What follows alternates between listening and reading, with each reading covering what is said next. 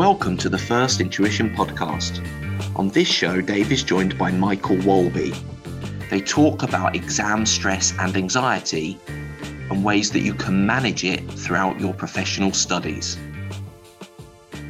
As always, the show was recorded in front of a live Zoom audience, and if you'd like to join a future session, I've put a registration link in the show notes.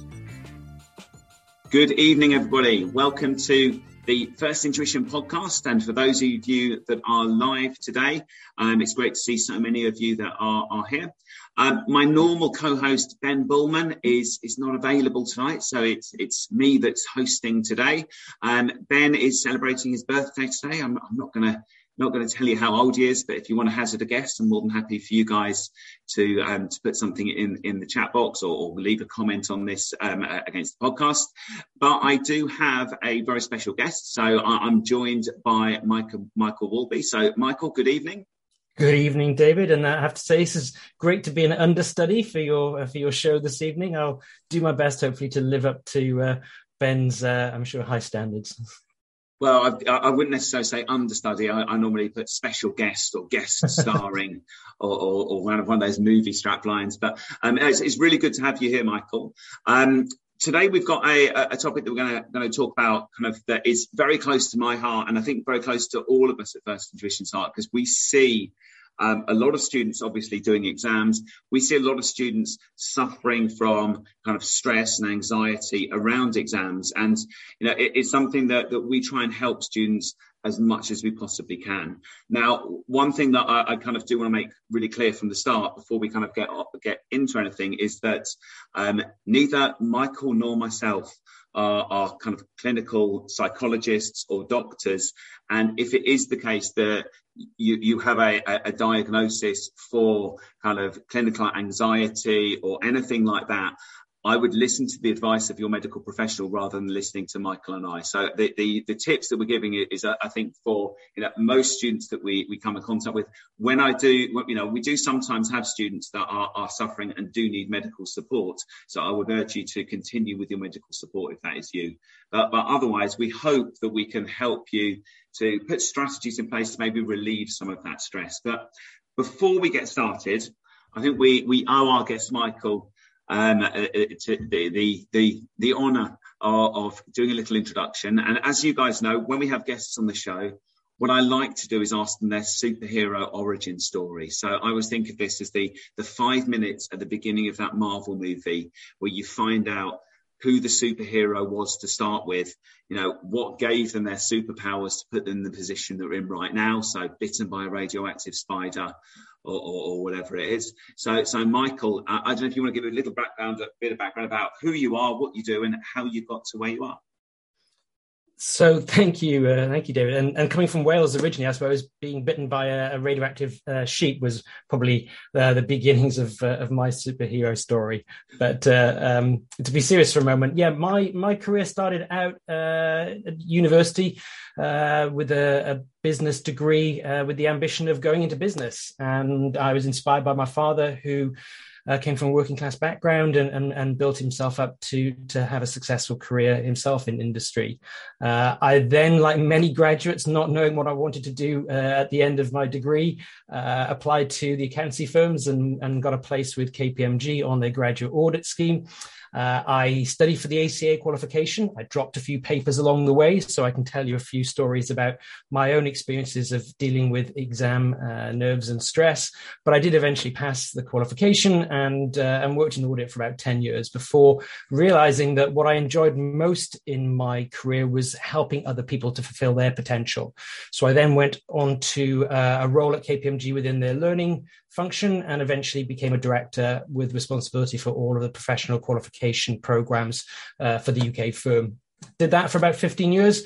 Really enjoyed coaching apprentices, graduate school leavers through their professional exams, and then took a career break before deciding to join First Intuition, where I'm a skills coach as well as a tutor, and I consider myself a professional warrior as well. So I've lived with my own general anxiety disorder for the last 15 years.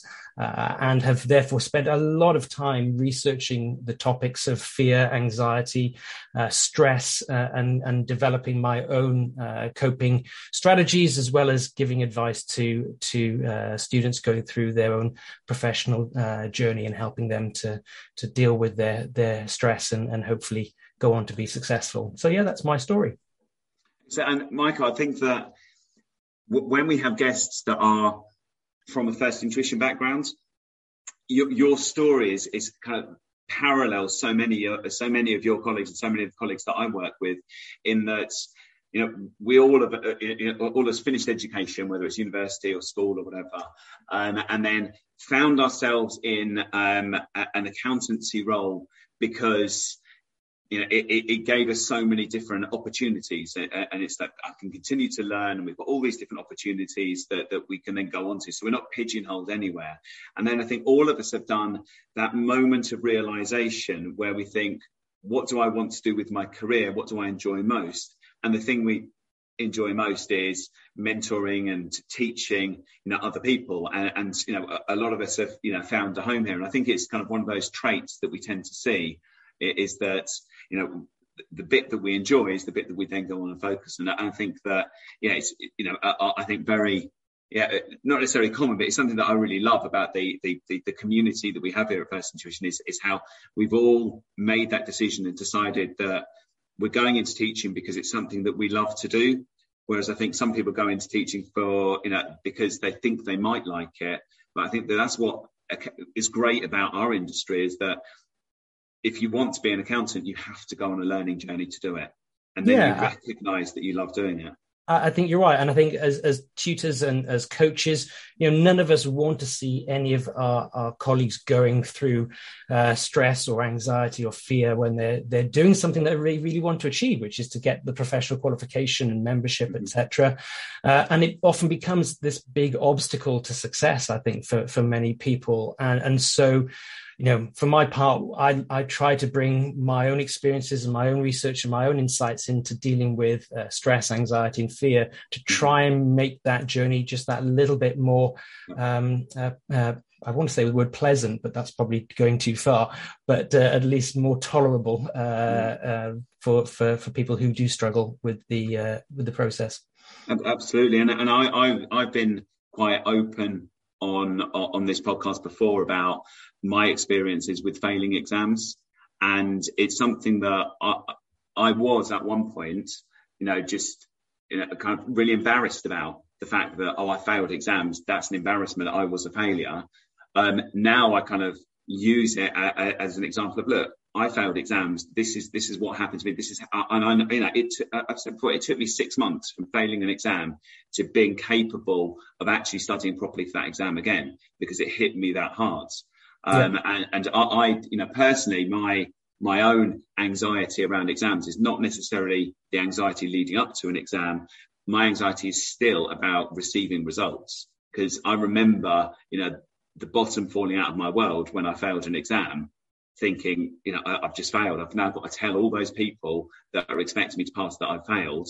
And, you know, and that for me is that every single time that I know I'm getting a result, I feel those things again. So I understand how you kind of get those sorts of triggers. But we're not talking about receiving results. We're talking about that anxiety around, you know, around taking an exam. So what I wanted to look at first of all is, or kind of get an idea on your thoughts about, is why is it that people do get nervous before an exam? Why do they kind of feel that stress before taking an exam?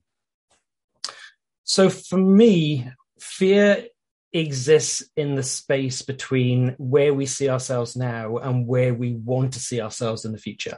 And because there is that uncertainty about the future and whether or not we'll achieve what we want in our careers or in any aspect of our life, fear can creep in, particularly if we tend to want to control our circumstances. And in fact, what I've found in coaching apprentices is those that desire more control over their circumstances in their life are the ones that are most likely to experience significant fear or anxiety when they are facing this uncertainty about an outcome that's important to them. I think, a couple of things I want to sort of establish up front is fear is not a bad thing. Fear, there's no such thing as good feelings or bad feelings. There are only feelings. And the response to those feelings is where things either get better or get worse. So a lot of what I'll probably share today is about trying to demystify the concept that fear is a bad thing and something that should be avoided. It's simply a piece of information that you're receiving through your body and mind that's telling you to take action. And so for me, that's kind of the first step in better understanding it. It's not about necessarily trying to avoid fear altogether. It's about changing your relationship to it and then responding in a way that is more productive and is more likely to get you to that goal, I think, that you've set for yourself. So yeah, up front, I think if you're ever embarking on a challenging program, such as an apprenticeship or professional qualification, it's inevitable there's going to be uncertainty as to whether or not you'll succeed. And the more passionate you are about achieving your goal, the greater that energy becomes, and the greater, therefore, the amount of fear or anxiety can arise if there are any doubts about whether or not you'll achieve that outcome. So, that's for me why I think fear generally exists in the exam environment, because, you don't write the exam. You don't know the questions that are going to come up in the exam. You don't know if on the day there's going to be a problem with the technology, and so there's so many uncertainties that could become an obstacle to you, demonstrating your potential. And of course, we put a lot of pressure on ourselves. We put a lot of pressure on ourselves to perform, and as do employers, and I speak as an ex, head of a learning function, which certainly in the early days of my career would terminate students' training contracts if they failed exams. I mean, that's the worst kind of, behavior if you want to try and reduce the amount of anxiety and fear in the learning environment. Putting people's jobs on the line is, of course, a very stressful experience, and so. Yeah, for those reasons, I think this is an environment that is very, very prone to fear, and then from that, anxiety, stress, and in some cases, in the worst examples, panic. And panic is something I've experienced myself and have coached apprentices on in the exam. And yeah, it's a complex subject without any easy solutions, I have to say. I'm just managing your expectations, David. I haven't got any, here's 3 things, and if you do these 3 things, it will take away all your fears and worries. But what I can tell you is that with practice and with courage, you can actually work through these issues to actually go on and still achieve your goals and be successful. I'm kind of listening to you kind of as you went through kind of your kind of understanding of kind of why we have fear. I actually asked some of our tutor team to come up with some of their top reasons as to why they feel that people get that kind of pre-exam stress. And I think you've nailed virtually all of them. So the first thing that they came up with, fear of failure. And that most people are kind of like, I'm really worried that I'm going to fail. Even if you're really, really well prepared, you still worry. And as you said, number 2 that people have got is because it's the unknown. And that's a big one for me, is that I am a bit of a control freak. I like to be in control of situations. I don't like unknowns. I want unknowns to become knowns. So I don't like the fact that someone else has written an exam and I don't know what's going to be in it. I'd much rather be in control of that situation. So that's one that definitely would cause me a degree of stress. Something that I thought was really interesting that you kind of mentioned, and this is something that one of my team actually mentioned, was that sometimes we feel exam stress because we set ourselves very, very high targets or standards. And, when you've got students that and I remember these people when I was at school that, are getting the prizes, and they're getting really, really top marks. Sometimes they can be feeling stressed more than anyone else because they've set themselves these very, very high targets. And if you set yourself a very high target, then, to me, sitting my ACCA exams, 50% was brilliant. But to someone else, they might be setting themselves a target. I need to get over 80% in every exam that I do, otherwise I'm a failure. And you're setting yourself very, very high targets, which can cause you that kind of stress. The other things that people said that I don't know if that are not necessarily mentioned were sometimes we feel stressed because we feel unprepared. So maybe we haven't done enough work, maybe we haven't rehearsed enough, maybe we feel unprepared. Also, sometimes sitting an exam, as I kind of alluded to, is a trigger to a prior experience. So if we've had bad experiences in exam rooms before, if you failed that French GCSE and you're now going back into an exam room, you'll get echoes of that time when you found an exam really, really difficult. So that can sometimes cause us stress as well. But as you said, Michael, stress or fear, it's something you're going to encounter all the time. And you're right, it's how you respond to it. Yeah, I think we can, the point you just made about the past experience is a really relevant one, because the way we develop is that we experience feelings or emotions, which then trigger thoughts, and those thoughts then lead to a response. And what we do is, as we develop in our childhood and through the influence of those around us, including our parents, we develop habits for how we deal with fear, anxiety, stress. And I was definitely one of those whose response was to avoid the situation as much as possible. I'd bury my head in the sand and try and pretend that the whole problem would just go away, when of course it wouldn't. And I think the key is to recognize that for many of us, we've built up these unhelpful patterns of responding to anxiety or fear, which we need to replace with more productive and more helpful ones that actually move us forward. And which is why, when I coach my apprentices, I try to get them to engage in the actions that are going to help move them forward, rather than try and distract themselves from the situation or just ignore it, because those two strategies never seem to work in my experience. Mm-hmm. Yeah, so someone's actually mentioned here that if we understand that there is anxiety during the exam, is there an issue there with having exams that have got a huge amount of time pressure, which a lot of accountancy exams do, that can increase anxiety? Do you think that that exams like that are fair, or do you think exams should be changed in any way? Well, I mean, that could open up a very, very different conversation as to the value of exams as a mode of assessment in the 21st century. Exams are based broadly on Victorian principles of education and assessment. And certainly in my time representing KPMG in the development of apprenticeships, we had a lot of discussions about the role that exams play in assessment versus other forms of assessment that are now openly encouraged with apprentices. But the reality is it's going to be different for everybody. For some people, they are going to find that the pressure of the time particularly difficult, which is going to create that uncertainty and therefore the stress. For others, they may have other reasons to feel that the exams are unfair, such as being computer-based as opposed to handwritten, whatever was the format that I used to do. So I think it's very difficult to establish an exam environment that is going to feel stress-free and fair to everybody. I think we all bring our own experiences and our own preferences to the exams.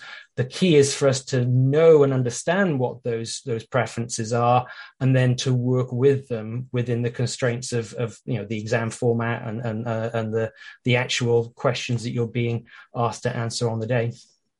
Yeah, and I think I know I've certainly heard people within the industry that have been asked this question, because I know that students will sometimes say, why is it that I can pass an exam and get half of it wrong?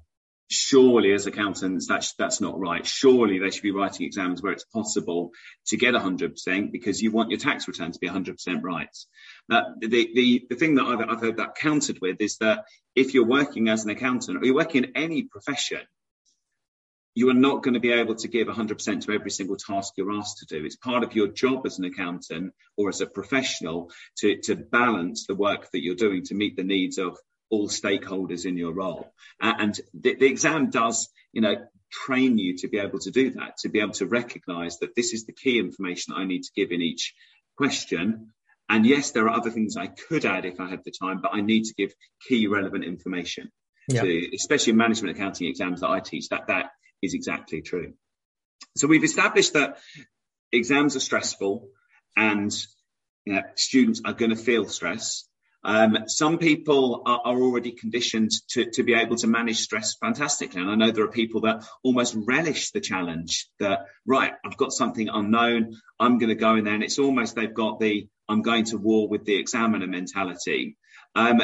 Whereas other people are very much, actually, I want to run away. I don't want to do this. So what I thought we'd look at is what are coping strategies that we can put in place to help us to manage that stress. We're not going to say it's going to go away altogether. And I thought that we'd look at kind of 3 areas. First of all, if I've got an exam taking place in March, and a lot of our listeners will have exams, ACCA, ICW exams, maybe an AAT exam, booked that far in advance. We've got 2 months before that exam. So what kind of things can we do today that are going to help to relieve stress in 2 months' time?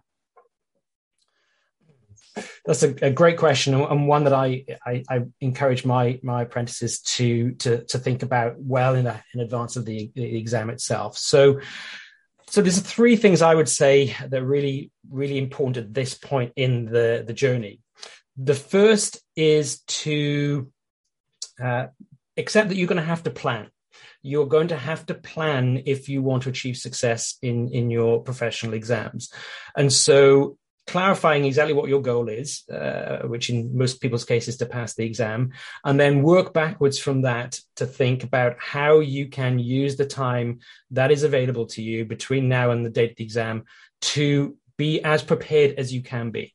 Because at the end of the day, no one can ever ask you to do more than your best, given your circumstances and the resources that are available to you. So, provided that you put the time in up front to plan your approach, being realistic about your other responsibilities and your other commitments, and also knowing yourself. If you know you're someone who doesn't do more than a couple of hours of study after work of an evening, then there's no point planning in 5 or 6 hours of study one evening into your study plan. So I think it's about having a realistic plan, that is aligned to the goal that you want to achieve, and that you try and stick to it as much as possible. And I think that way you're doing everything you can to prepare yourself for the exam to do the best that you can. The second piece of advice I give to apprentices, and I think this is a bit harder to do, but it really shifted my relationship with fear and anxiety, was to stop focusing on the outcome that I wanted, and instead really focus and commit to the process. So to really put all your focus on what you're doing in the present moment to move you towards your goal, rather than thinking about the outcome that you want. Because when you're thinking about the outcome, you're focused on the uncertainty, and that's where the fear creeps in. If you're focused more on what you're doing in the present moment, then that is actually reinforcing your awareness of the work that you're doing to be successful, and tends to not create that space for worry or anxiety to creep in. And then the third thing, again, up front, I'd say is, and this again is a change in mindset, and one that I think we all could do a lot to focus on, is to stop judging ourselves, stop being so hard on ourselves in setting ourselves these incredibly high standards to achieve, and then feel that in some way, if we don't achieve them, we are a failure. there is a distinction between having failed an exam and being a failure. Failing an exam has nothing to do with you as a person, as a human being. It says nothing about your identity. It's simply an outcome that is the product of a set of circumstances. But I think once you start rolling up the idea of failure into your identity, and thinking that I am a failure and people are going to judge me, and what am I going to tell my parents? What am I going to tell my boss? What am I going to tell my partner? And that's, again, where the fear really starts to creep in. And I think if you can change your mindset in those two ways, and then have a strong plan and a realistic plan in place, that I think can help you to steady the ship, as it were, in those sort of months leading up to the exam itself. And then finally, of course, the key message, which we always say, to reach out for help when you need it. There is no shame in asking for help. In fact, I've coached partners, I've coached C-suite level professionals, and the highest performers in business all have very strong support networks. They recognize when they need support, and they are very confident in reaching out for it. And it is not a signal of failure or being unable to cope. It's entirely legitimate strategy for high performance. So, going and speaking to your tutor, going and speaking to your coach, going and speaking to a colleague can go a long way to helping you address those sources of worry and anxiety that you might have.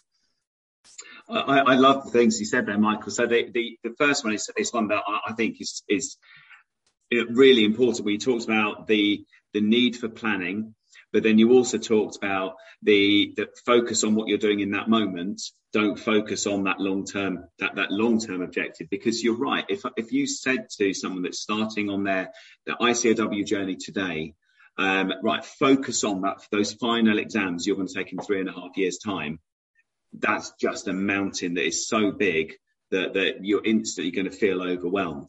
But if you have that in your mind and say, right, this is my 3.5 year plan. I'm now breaking it down into individual exam sittings. I'm looking at this exam sitting here. I'm breaking that down into the 10 weeks that I'm going to study. And today's Monday. And this is what I'm going to do today. So take the time to plan, but then focus on those micro targets that you've got along the way. So yeah, I really like that. And then another one that really resonated with me was the fact that every successful professional has got a bank of help. And has got a support network. And I think this is something that I think schools and universities, almost are counterproductive to what you need to do to succeed in the world of work. So, having worked in finance for, getting on for kind of 25 years now, I know that, the successful accountants are the ones that recognize, I can't do this, so I'm going to get an expert in to do this for me. I can't do this, I'm going to get an expert in and I'm going to focus purely on those things that I'm really good at. If I look at partners in firms, some of them have said, right, I'm not really good at doing audit work. I'm not really good at doing tax work. I'm really, really good at client management. So I'm just going to look after our clients, make sure our clients are happy, because that's how I can bring most value. And I'm going to outsource everything else to my team.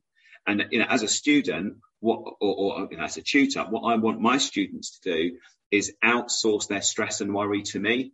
So if you're working through 60 questions over the course of a week and you struggle with the patch of 5 of them, I want you to tell me, Dave, I'm really struggling with these 5 questions. Can you help me with them? And you focus on the other ones that you can actually attack. I'll worry about teaching you a slightly different way to achieve the answer in those questions. And you don't need to sit there stressing and worrying and going through your notes and saying, I'm never ever going to get this. That's what my job is. And I think sometimes school teaches us that you must work out the answer yourself, rather than you must make the best use of your network to be able to enable you to succeed. Now, that doesn't mean that, if you've got project work to do, you just copy someone else's. There are certain things that you have to do as your own work. But when sitting an exam, I would call upon every single expert you can to lend their help to you, whether it's someone that helps you, to actually get to the exam in the right frame of mind, or whether it's someone that helps to teach you something technical. Nothing wrong with asking for help at all. So I think that's a really powerful point. I think a lot of people feel they must do it on their own, rather than recognise that they've got an amazing network around them that can help. Again, I put this out to some of our team, and I just kind of want to go through some of the ideas that they came back to try and remove that stress. And the first one that we've got is prepare well, which I think we covered in terms of planning and all those kind of things. One that I like is putting yourself in that stressful position before you go into the exam. And I'm reminded of sports biographies that I've read, and I'm a sucker for a biography, especially of anyone in sports. And if you look at anyone that's successful in sports, whether it's their taking a penalty in an FA Cup final, whether it's their they're putting for the Masters, or they're taking a kick in rugby to win the game, whatever it is, what they'll tell you is that in that moment, I knew that I'd done the work, because I put myself in that position in practice time after time after time. And we've all heard stories about, Cristiano Ronaldo, staying after practice to hit free kicks until he can do it in his sleep. The Michael Jordan documentary that was on TV last year talks about in one of his final games where he had to take a free throw to win the game. He said, I felt no stress at all because I'd taken that shot 50,000 times before in practice. And it was just a case of doing the thing that I was used to. We can do that in exams. You can put yourself in that position by sitting exam questions, by sitting mock exams in exam conditions to time. And this is something that sometimes you need to be a bit creative around. I know a lot of people will say, I don't have 3 hours to be able to, sit in the quiet and do an exam because I've got family at home that are noisy and I've never got time to do it. I would say, well, if you're a First Intuition student, First Intuition have got classrooms. They're quite often empty during the weekends, sometimes during the week. We are more than happy to let you sit there to do a mock exam. Libraries are reopening, and you can sit in the library. They're always quiet, and they will give you the time to do an exam. Your work have got meeting rooms that are probably not being used after 4 o'clock. Can you sit there after work? The office is still open and do a mock exam to time there. There are methods to do it, but sometimes you need to think a bit beyond what you have at home and look at other things. Someone told me as well that what they used to do for their exams, they lived in Kent where they worked, but they had to take exams in London. And she said that every time she had an exam, she would go to London the night before and she would stay in a hotel. So she didn't need to worry about the stress of getting there in the morning. She could just be there. But then she also told me that, but that didn't work for my friends because she couldn't sleep in a different bed. So as a result, her friend who studied with her stayed at home and commuted the next day, and she stayed there overnight. But, is there anything that we can put in place to remove that kind of stress? And then the other thing, things that we always talk about is look after yourself on that journey. Make sure that you're looking after your diet, make sure that you're sleeping, make sure that you stay hydrated, make sure you're trying to do exercise, make sure you're staying healthy, because if you're unhealthy, then you're not going to perform as well as you possibly can. Okay, so look after yourself. Yeah, and have a real, I think people generally underestimate just how resilient they can be in difficult circumstances. And you've speaking to the students on the call here, you've got to this point in your life having overcome any number of circumstances that caused you fear and anxiety at the time. And you coped and you dealt with it and you moved on. And there's no reason why that cannot also be the case with the professional exams and the aspects of the qualification at the end of the day. There's a great book. It's a seminal personal development book called Feel the Fear and Do It Anyway. And the fundamental principle behind that book is that what stops us from taking action is not the fear itself. It's the fear that we can't deal with the consequences of the outcome. So it's the fear that, well, what if I do fail? How am I going to handle that? And sometimes it can go the other way. Some people fear being successful. How am I going to handle the success if that happens for me? So we are by nature very resilient people, and I've never, in my experience of coaching hundreds of apprentices over the years, come across anyone who hasn't been able to handle the outcome of a professional exam. I've sadly, in my experience, had to terminate people's employment contracts, and yet I've always followed up with them afterwards to see what happened to them in their lives. And they've gone on to have successful careers in other organizations, and in some ways better careers than they might have had if they'd stayed where they were. Do you know what I mean? So I think, having that confidence that you can be resilient to whatever happens in your life and deal with it can really help to reduce the space for that fear to creep in. As well as, of course, all those good examples you used, David, to not bring extra stress into the environment. I mean, exams are stressful enough. Adding extra problems to your day, such as leaving 5 minutes before the exam's supposed to start, is just not helpful. So yeah, all those other techniques I think are really good. I mean, I love that what you said there about about people that you had to let go and terminate their employment, and then they went on to have successful careers. It is something that I do myself.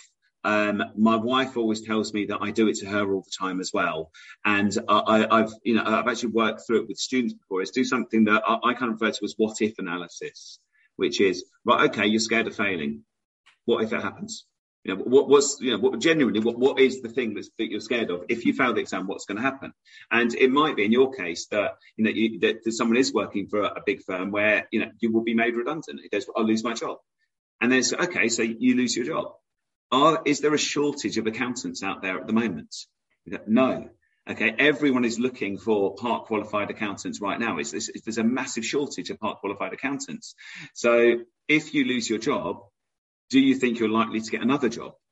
Yes. So the only outcome is that you're going to have a job as an accountant where you're going to be training at the end of it, and you've lost 3 months. Or it might be, I'm not going to lose my job. Okay, what's the worst that can happen? My boss might be upset. Okay, but your boss isn't going to be upset enough to sack you. Are you good at your job? Yes, I am good at my job.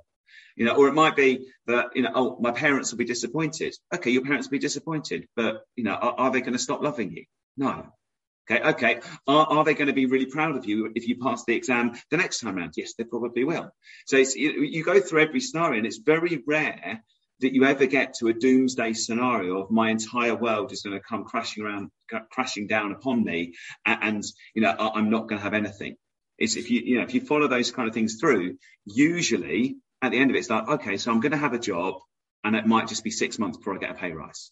And this is the funny thing, isn't it? Because actually, the basic chemistry in our bodies that creates all these responses, was designed thousands of years ago when, we were literally, facing life and death situations on a daily basis. So we needed this system to force us to take action, whether it's fight, flight, or freeze. What's happened over time, though, is now we've lost those, life-threatening, in most cases, life-threatening stimulants, and now replaced them with things that are far less life-threatening, but they're no less difficult to experience because of the feelings that then we attach to them. So, it can feel like a life and death situation when you're about to lose your job potentially, when, of course, your life isn't going to literally end. But it feels like that because that's the system that we have to work with. So doing that kind of what if, I like that what if kind of practice can really help to give you some perspective on life and your capacity to deal with it. Yeah. I realise we're actually getting quite close to time. So, Michael, as long as you're happy to continue for kind of a few minutes after our allotted time, if you do need to head off, then I won't be offended. But the next thing I want to look at is we've reached the exam day, and I know that some people have got coping mechanisms for how they deal with the exam day, but I know it can be an incredibly stressful time. It's the time when you feel that maybe you can't do the exam. It's a time when you feel that you want to run away and go home and not engage with that exam. So are there anything that you would recommend that people did on exam day to try and help them reduce the level of stress that they're feeling or the level of fear they're feeling? Yeah, so first of all, I'd say that there's a little bit of biology I'd like to just go through here. So when you're experiencing anxiety or stress, you're triggering your parasympathetic nervous system. And that just gives you that on-edge feeling that you experience typically in an exam, for example. If you look at a question and you think, oh, I'm not going to be able to answer this, I can't deal with this. That's the parasympathetic nervous system triggers and it actually takes all the blood from your brain and actually stops you from being able to work the kind of cognitive processes that you need to do in an exam to pass. So that's why often you can panic in exam and think you've lost all of that knowledge. It's not because you've lost it, it's because all the blood has flown out of your brain into the parasympathetic nervous system to prepare for that flight and flight response. But the good news is we have the vagus nerve, which is a different nerve that actually calms us down. And the way to activate that vagus nerve is through deep breathing. So my number one tip for dealing with anxiety or panic attack or stress in an exam is to breathe slowly and deeply for a minimum of 5 to 6 deep breaths. And that activates the vagus nerve and actually calms you down. And then as the blood starts to flow back into your brain, you're then able to be more thoughtful and more practical in then deciding what kind of response you want to then follow through with in the exam. And that could be, getting up and going to the toilet to have a glass of water or just get a bit of distance from the exam hall for a moment. It could be to change your approach to the order of the questions in which you're going to answer, to focus on ones which are going to build up your confidence, hopefully over the next few minutes and possibly few hours. Those are a couple of things that I would do. The other piece of advice I have is just to recognize that it's always possible that you might experience anxiety in an exam. So what is your plan for dealing with that if it happens? Because if you have a plan ready to go, then once you've calmed down, you can activate that plan immediately and start to see some success. If you haven't considered the possibility that you might struggle with a particular question and you haven't got a plan what to do, then that is just going to trigger more thoughts of anxiety in that moment, which is then going to keep that parasympathetic nerve flowing and keep the blood away from your brain and helping you to come up with a more thoughtful resolution to the problem. So deep breathing is number one. If you need to get outside of the exam hall for a few minutes to help get some distance is another one. But having a plan of how to respond and then activating that plan for me is also pretty critical.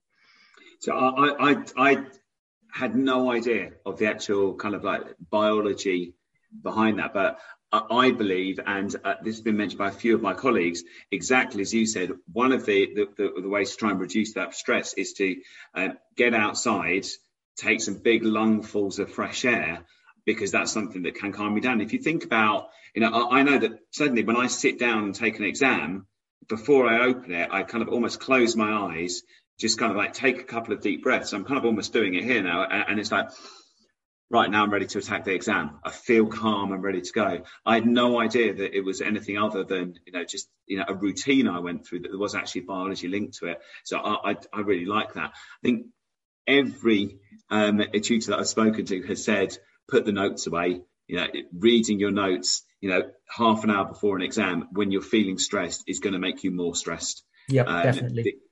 Especially if you are going through that reaction where, blood is flowing away from your brain and you're thinking, I've never seen this before. You have seen it before. You're prepared for this exam.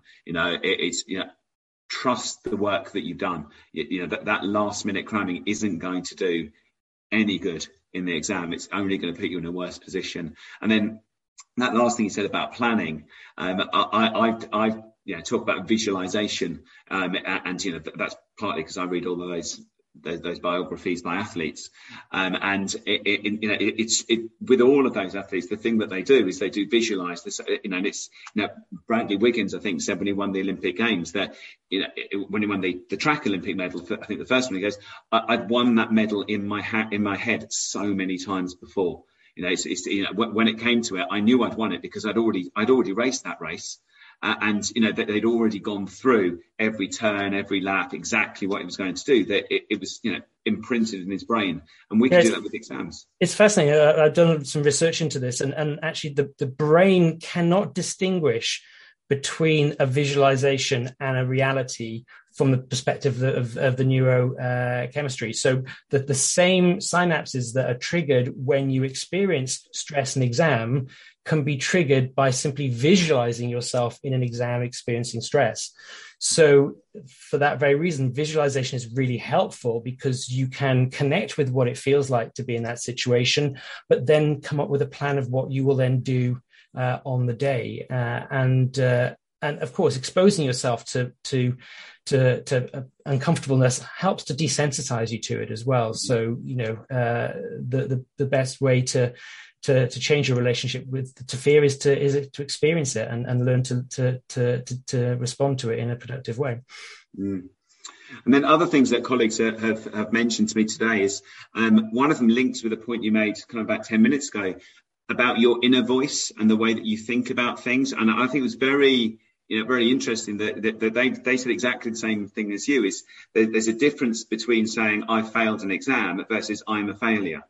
And if you think of yourself as being a failure, then that's what your thoughts are going to be based around. If you think I failed an exam, that's right, I've done this, but that's not what I'm about. I'm about something slightly different. So I've met that a lot with students that have said I can't do it. Okay, or I just don't understand it, and sometimes the battle is not necessarily in making you understand; it's changing your vocabulary so that instead of saying that I don't understand, it's I find this really challenging. That's different to I don't understand. I don't understand means that I've told myself I'm not going to be able to do this. I find it really challenging means I find it hard, but challenging things I can overcome. Yeah, there's a great phrase that I picked up recently that said, what comes out of your mouth comes into your reality. Mm-hmm. So what you speak, the way if you say I'm a failure or I'm going to fail this exam, you're almost predetermining the outcome, and then your behavior aligns to that outcome, and surprise, surprise, you get the outcome that you've been talking yourself into for the last 3 or 4 weeks. So language, again, and the way you talk about yourself can have a big impact. And most negative self-talk, in my experience, is about effectively preparing you for the outcome, and almost like trying to say, well, you'll deal with the failure because I've basically told you already in your head that you failed. So you're going through all of the feelings of what that's like now, so that when you do experience it for real, you're prepared. But of course, that's not the reality. It's just your negative voice telling you one reality or one possible reality, which is that you might fail. But give more space to your champion inside you who says you can pass this exam. You have done the work. You can get enough marks to get a pass in this exam, because we tend to give far more oxygen to our inner critic than we do to our inner champion, in my experience. Yes, yeah, and something that I think I heard on the radio a while ago is someone was saying that if you look at how, say, your children or your nephews or your nieces react to the things that you say, you will talk to them for 5 minutes and they'll remember that 3 years later. Your kids will remember the lessons that you taught them, into their adulthood. Now, that's through 5 minutes worth of exposure. You're exposed to that same voice 24 hours a day. So it's having a much bigger impact on you than it's having on all those people. And you can see the impact that has on those people. So, I like that idea of, if you can change the way you think about your situation or the pressure you're under or the exam you're sitting, you can change the whole way you feel about it. The other things that I've got down is, and there's 2 that I want to talk about in terms of on the day, and how you do this, can be a bit of a puzzle. But the first one is, someone suggested your body language, because the way that you hold yourself can impact on the way that you feel about things. And again, I know this from athletes. You see the way that athletes prepare for races, prepare for games. There's a lot of body language in there to try to change the way that they're feeling. One of my colleagues said that before every exam, she went into the toilet because she didn't want to do it in front of anyone else, went into a cubicle, and she would make herself as tall as she could. She would kind of like try and put her shoulders back, head up, make herself feel tall and strong and powerful, and say, right, now I'm ready to sit the exam.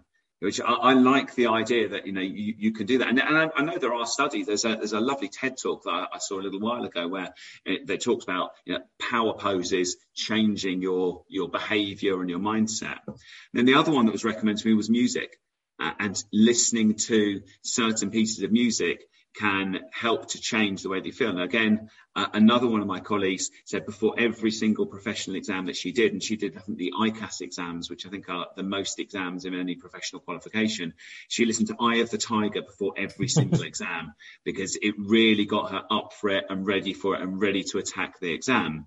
Now, I've said this before, that I think that music is something that is really undervalued in how it can change your mood. We all know about, we're out for a good night on a Friday, so let's play some music to get us in the mood.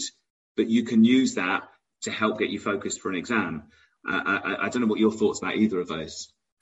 There are a lot of respected professional coaches and performance coaches who subscribe to this theory that people who are successful because they operate on a different frequency to everybody else. And when I talk about frequency, I mean in terms of energy.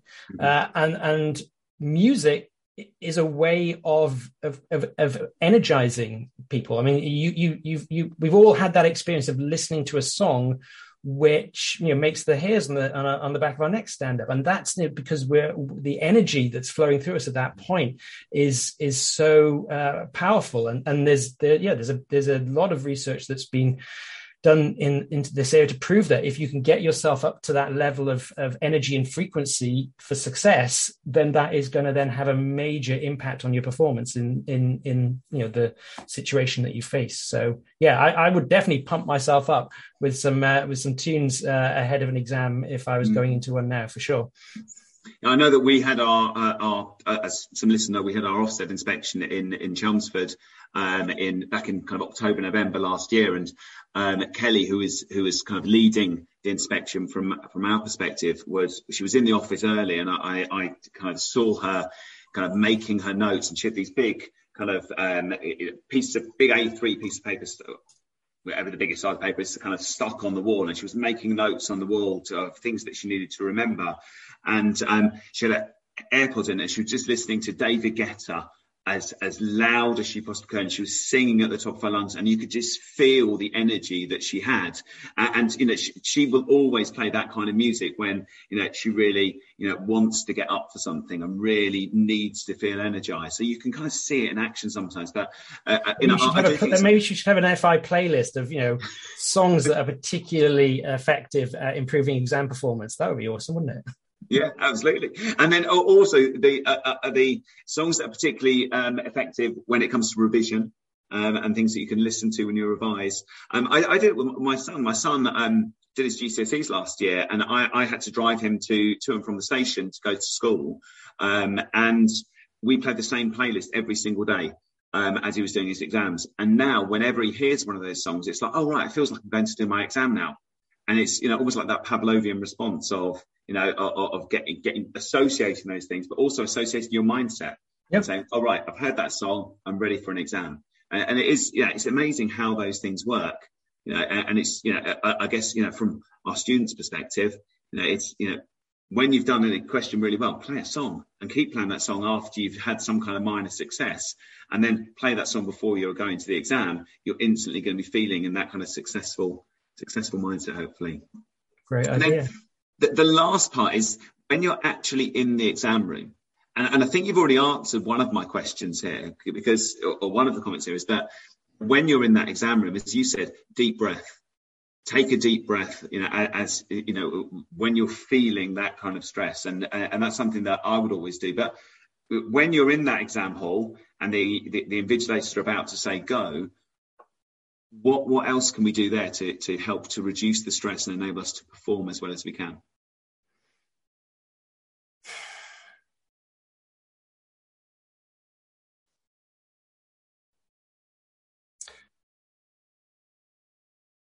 For me, it's about defining success in that moment as just doing your best with the exam script that you have in front of you, and to be in the present moment. I can't say enough how important it is to be focused in that present moment on what you're you're doing in the exam, and not think about the future or the past, because the past has happened, it's gone, there's nothing you can do about it. The future, it doesn't exist. The future is simply a thought that you create in your mind, and there could be 50 different versions of the future that you might imagine. And from my experience, my imagination has always created far worse outcomes in my life than reality has ever dealt me. So, if you want to spend that time in the exam worrying about the future and what will happen if you don't pass this exam, your mind will take you to places that will go far beyond any experience that you might experience in the real world. So to really try and use your breathing to center yourself and pull yourself back into that present moment, and to simply look at the situation in front of you and find a way through it, question by question, minute by minute, and until the end of the exam. I think that for me is the best advice I could give to that question. Yeah, I like that when you talk about kind of minute by minute, and that's almost how I would have your plan. Is your plan in the exam is minute by minute. And people that have been taught by me will know I talk about allocating your time in the exam, so you're spending the right amount of time on each question, and that to me is right. Just work for I've got 20 minutes. I'm doing this question in that 20 minutes, and when that 20 minutes is done, I'm on to the next question, and that's 25 minutes, and when that's done, I'm on to the next question. And for me, it's break it down into little chunks of manageable time. 3 hours is a huge amount of time to be doing an exam, and it's very, very easy to be attacking one bit of the exam and then worrying because you haven't spent enough time on the other part of the exam, and then losing time, and then you start to snowball and start to worry about, am I actually going to get this exam finished? Whereas 20 minutes, done.